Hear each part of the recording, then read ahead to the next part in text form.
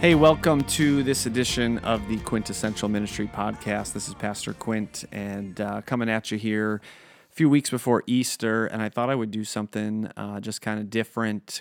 I will have some great conversational podcasts coming after Easter with some local pastors, some stuff that we did for church here with the sermon series we're going to be entering into. So I'll be sharing those. They'll be on both the Erie First Assembly podcast channel and my own Quintessential Ministry podcast, so you can find those in two different places. But before we get there, what I thought would be just something different that we could do here is I actually just started rereading a book that I have read probably 5 times. It is one of my favorite books on leadership, and I have learned so much from it. And I probably haven't read it in, I don't even know, maybe 7 or 8 years, way too long. And so I decided to dig this thing out and read it. So I thought in this book, they give 12 rules for bringing out the best in people. And I thought I will just, what I'd like to do here is just put together a 2-part series, I guess, and have maybe reveal 6 of these each time. So today we're going to cover the first 6, and I'm just going to give you some different things I've learned along the way as a leader, and then next episode I'll jump on with the last 6, and hopefully it, I guess, just reveals maybe some hidden gems, some different things that could help you in your life. I think we're all leaders in some way, shape, or form, whether it's leading our family, leading at work, leading ourselves. All of these things matter, and this is a book that has greatly impacted me. So this book is actually called Bringing Out the Best in People by Loy McGinnis, and the subtitle is How to Enjoy Helping Others Excel. This book was written in 1985, or published in 1985, I should say, and honestly,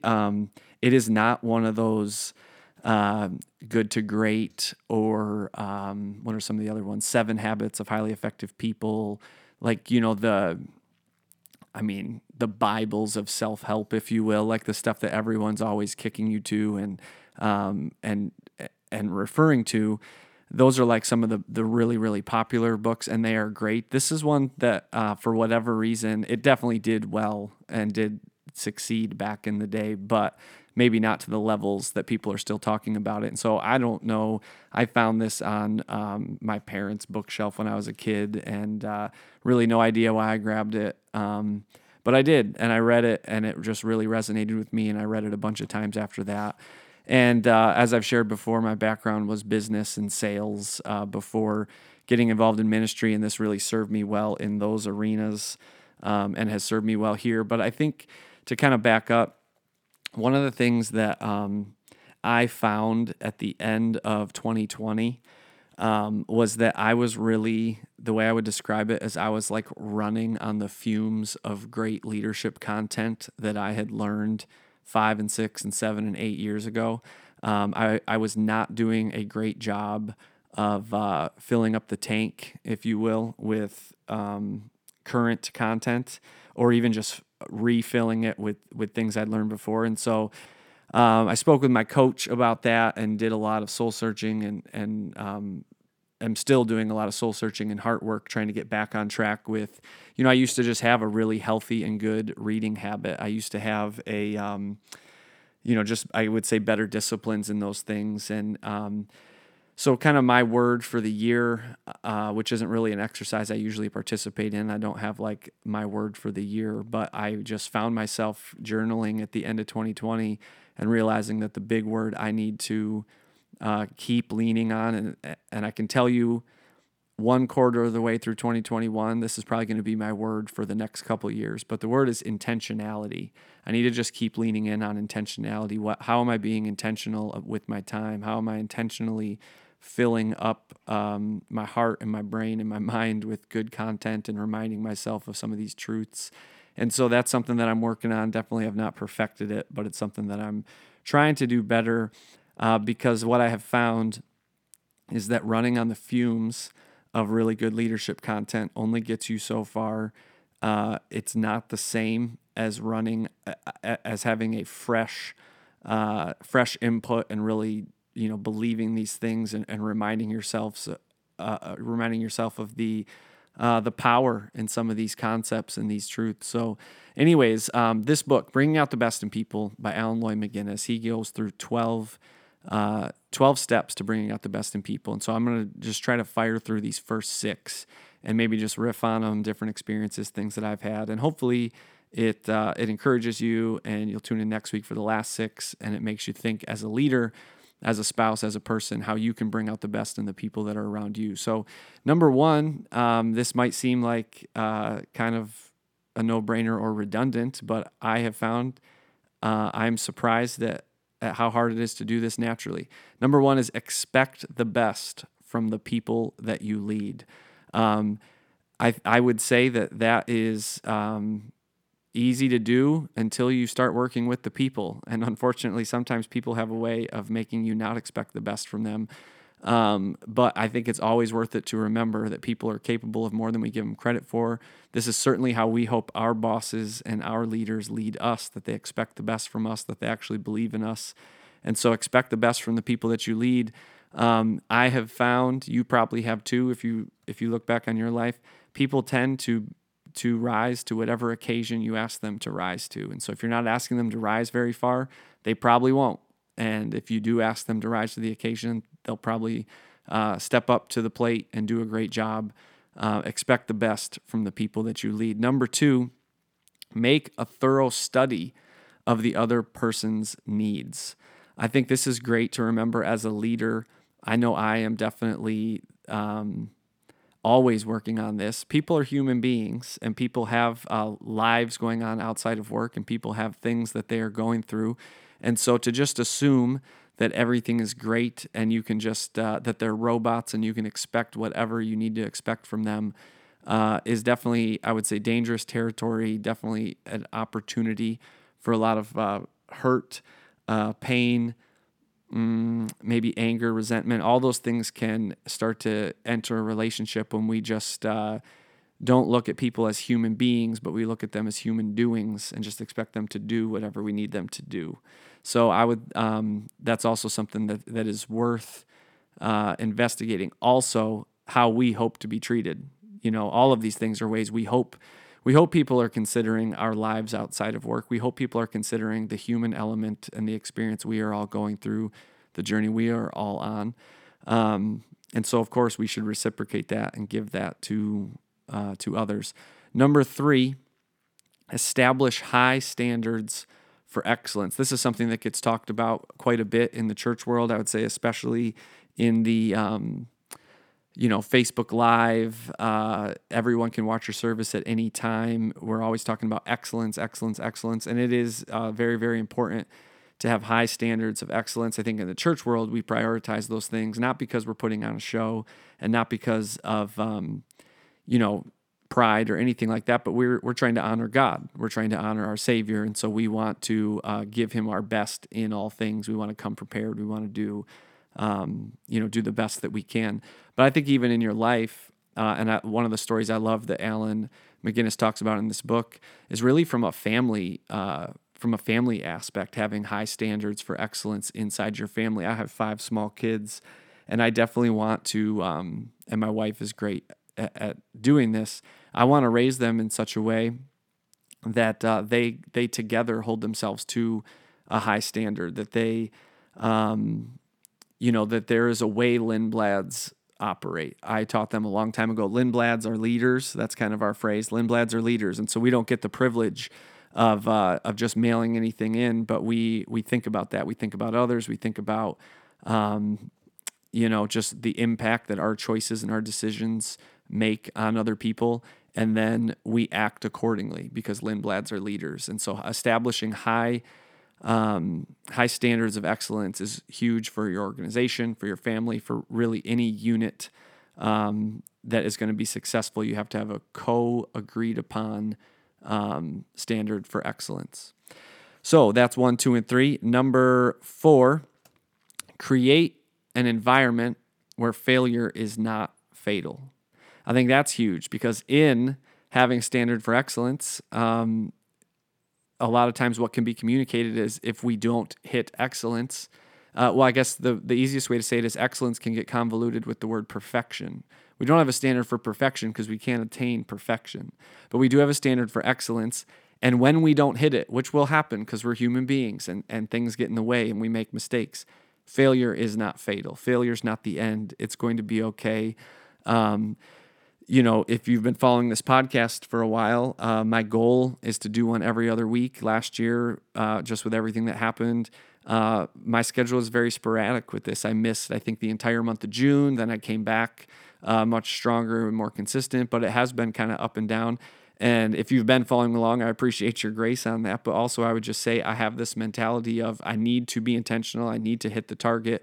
When I don't, failure is not fatal. iTunes didn't cancel the podcast. I don't have to shut the whole thing down. I just need to continue to do better, be more disciplined. Honestly, even with my work to increase my reading habit, I haven't hit that target either. That target is to read every single day from one of these quality books, from the Bible, from, this type of leadership content, whatever it is, listening to quality podcasts. And I have days where I have streaks where I'll do multiple days in a row and I'm doing great. And then stuff happens, life happens. But the failure in that is not final. That's not the end of the story. It's just, me working on it. And I give myself grace for that. And it's okay to give yourself grace for that. So that would be number 4. Number 5.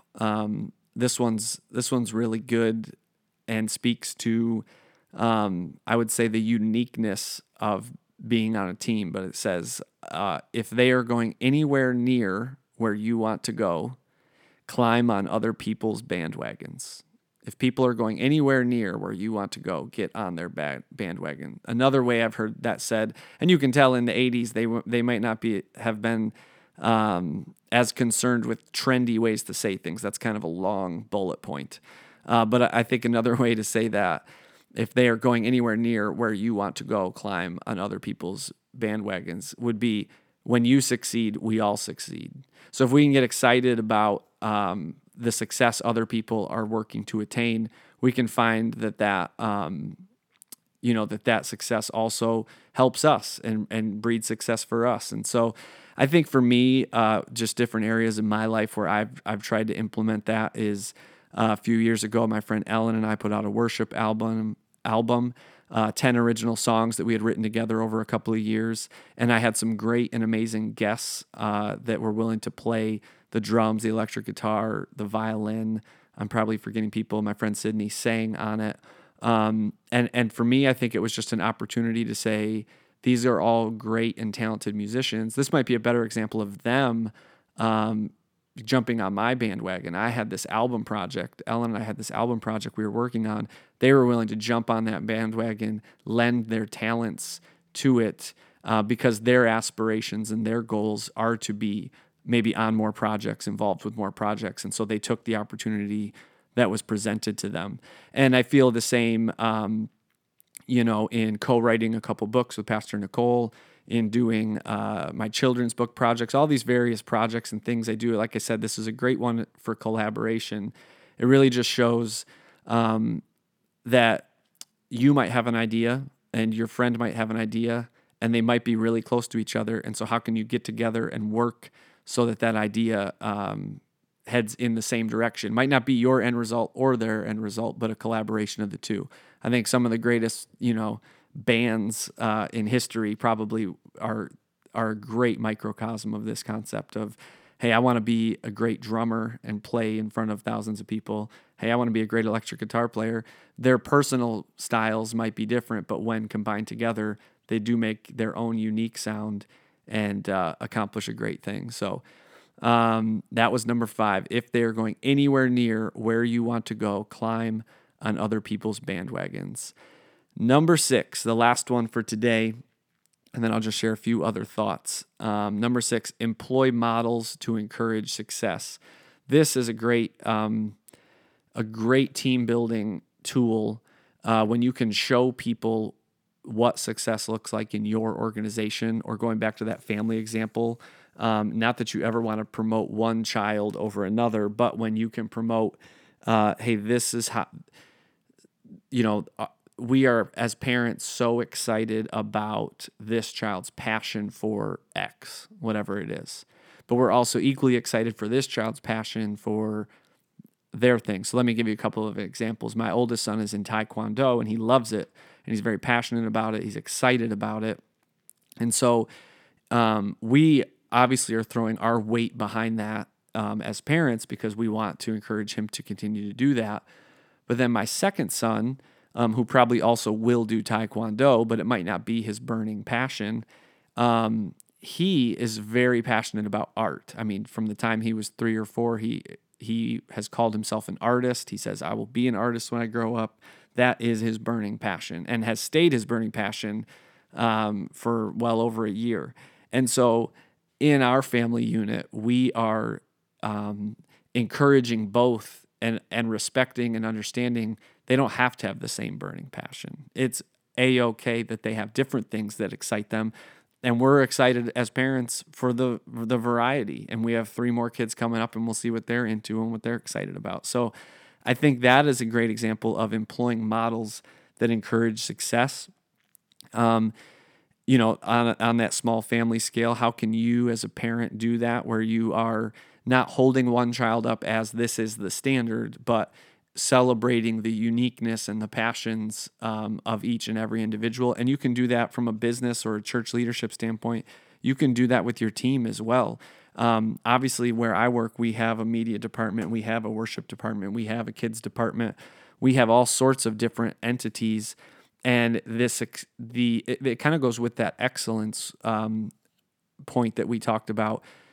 Excellence is really what you would want to celebrate in that atmosphere. You can't say running a media department is the successful thing because there's only one person who's allowed to do that. But you can celebrate the excellence that encompasses a department and encourage your other team members to strive for an equal level of excellence in their own unique way. So employing models that encourage success absolutely is, I would say, more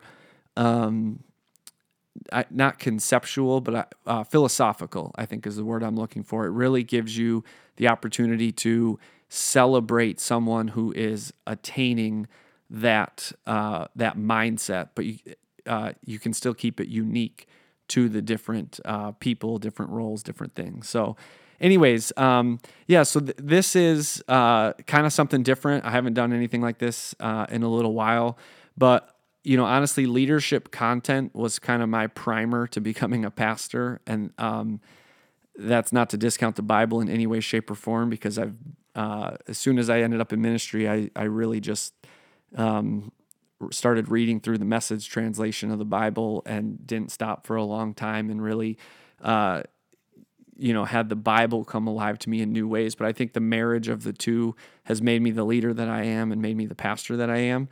And it just gives me this perspective. You might be the type of person who expecting the best from others is not how you are naturally wired. And I want to tell you that is absolutely okay.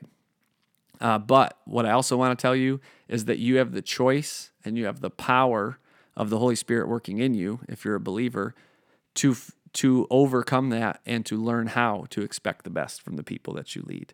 And that was bullet point number 1. And so it is, I would say, vital that you recognize as a leader, again, whether it's leader of your family, leader at work, leader of a volunteer team at your church, leader of whatever. It is vital that you recognize how you are wired, how you are, kind of geared naturally, and then lean into the strengths of that and work to overcome the weaknesses. That is something that I'm always doing. I'm not naturally the type of person, and this is why I think I found myself in the situation that I did at the end of last year. I'm not naturally a rigid schedule type person. I don't do a great job of waking up at a certain time, reading this, discipline is the word. I'm not naturally like someone who builds discipline, rigid schedules around my day. Maybe that's the nature of the work that I do. Maybe I think for me, I've had seasons where I've been more disciplined and seasons where I've been less, and maybe you can relate to that. But what I would say is that I'm aware of that deficiency, if you will. And because I'm aware of it, I can work on it, I can address it, and I can wrap that word intentionality around all the things that I'm doing, work-related, personal life-related, physical fitness related, all of the things. Intentionality is really the thing that I need to be leaning in on. And because I'm aware of that, I can at least, awareness is the first step, I guess is what I'm trying to say. So anyways, I hope this has encouraged you. And like I said, I know it's different. Next week, we'll pick this up and I'll go through the second 6. Let me read them off one last time, though. The first 6 from the 12 Rules for Bringing Out the Best in People. The book is Bringing Out the Best in People by Loy McGinnis. Number 1, expect the best from the people that you lead. Number 2, make a thorough study of the other person's needs. Number 3, establish high standards for excellence. Number 4, create an environment where failure is not fatal. Number 5, if people are going anywhere near where you want to go, climb on their bandwagon. And number 6, employ models that encourage success. So I will leave that there. We will jump in on this next week. Grab the other 6. I'll have some more thoughts for you. Hopefully I will have actually finished the book by then. That would go a long way in making me feel good about the intentionality that I'm leaning in on. But anyways, thanks so much for listening. This is Pastor Quint with the Quintessential Ministry Podcast, and we will catch you on the next episode, Bringing Out the Best in People, Part 2.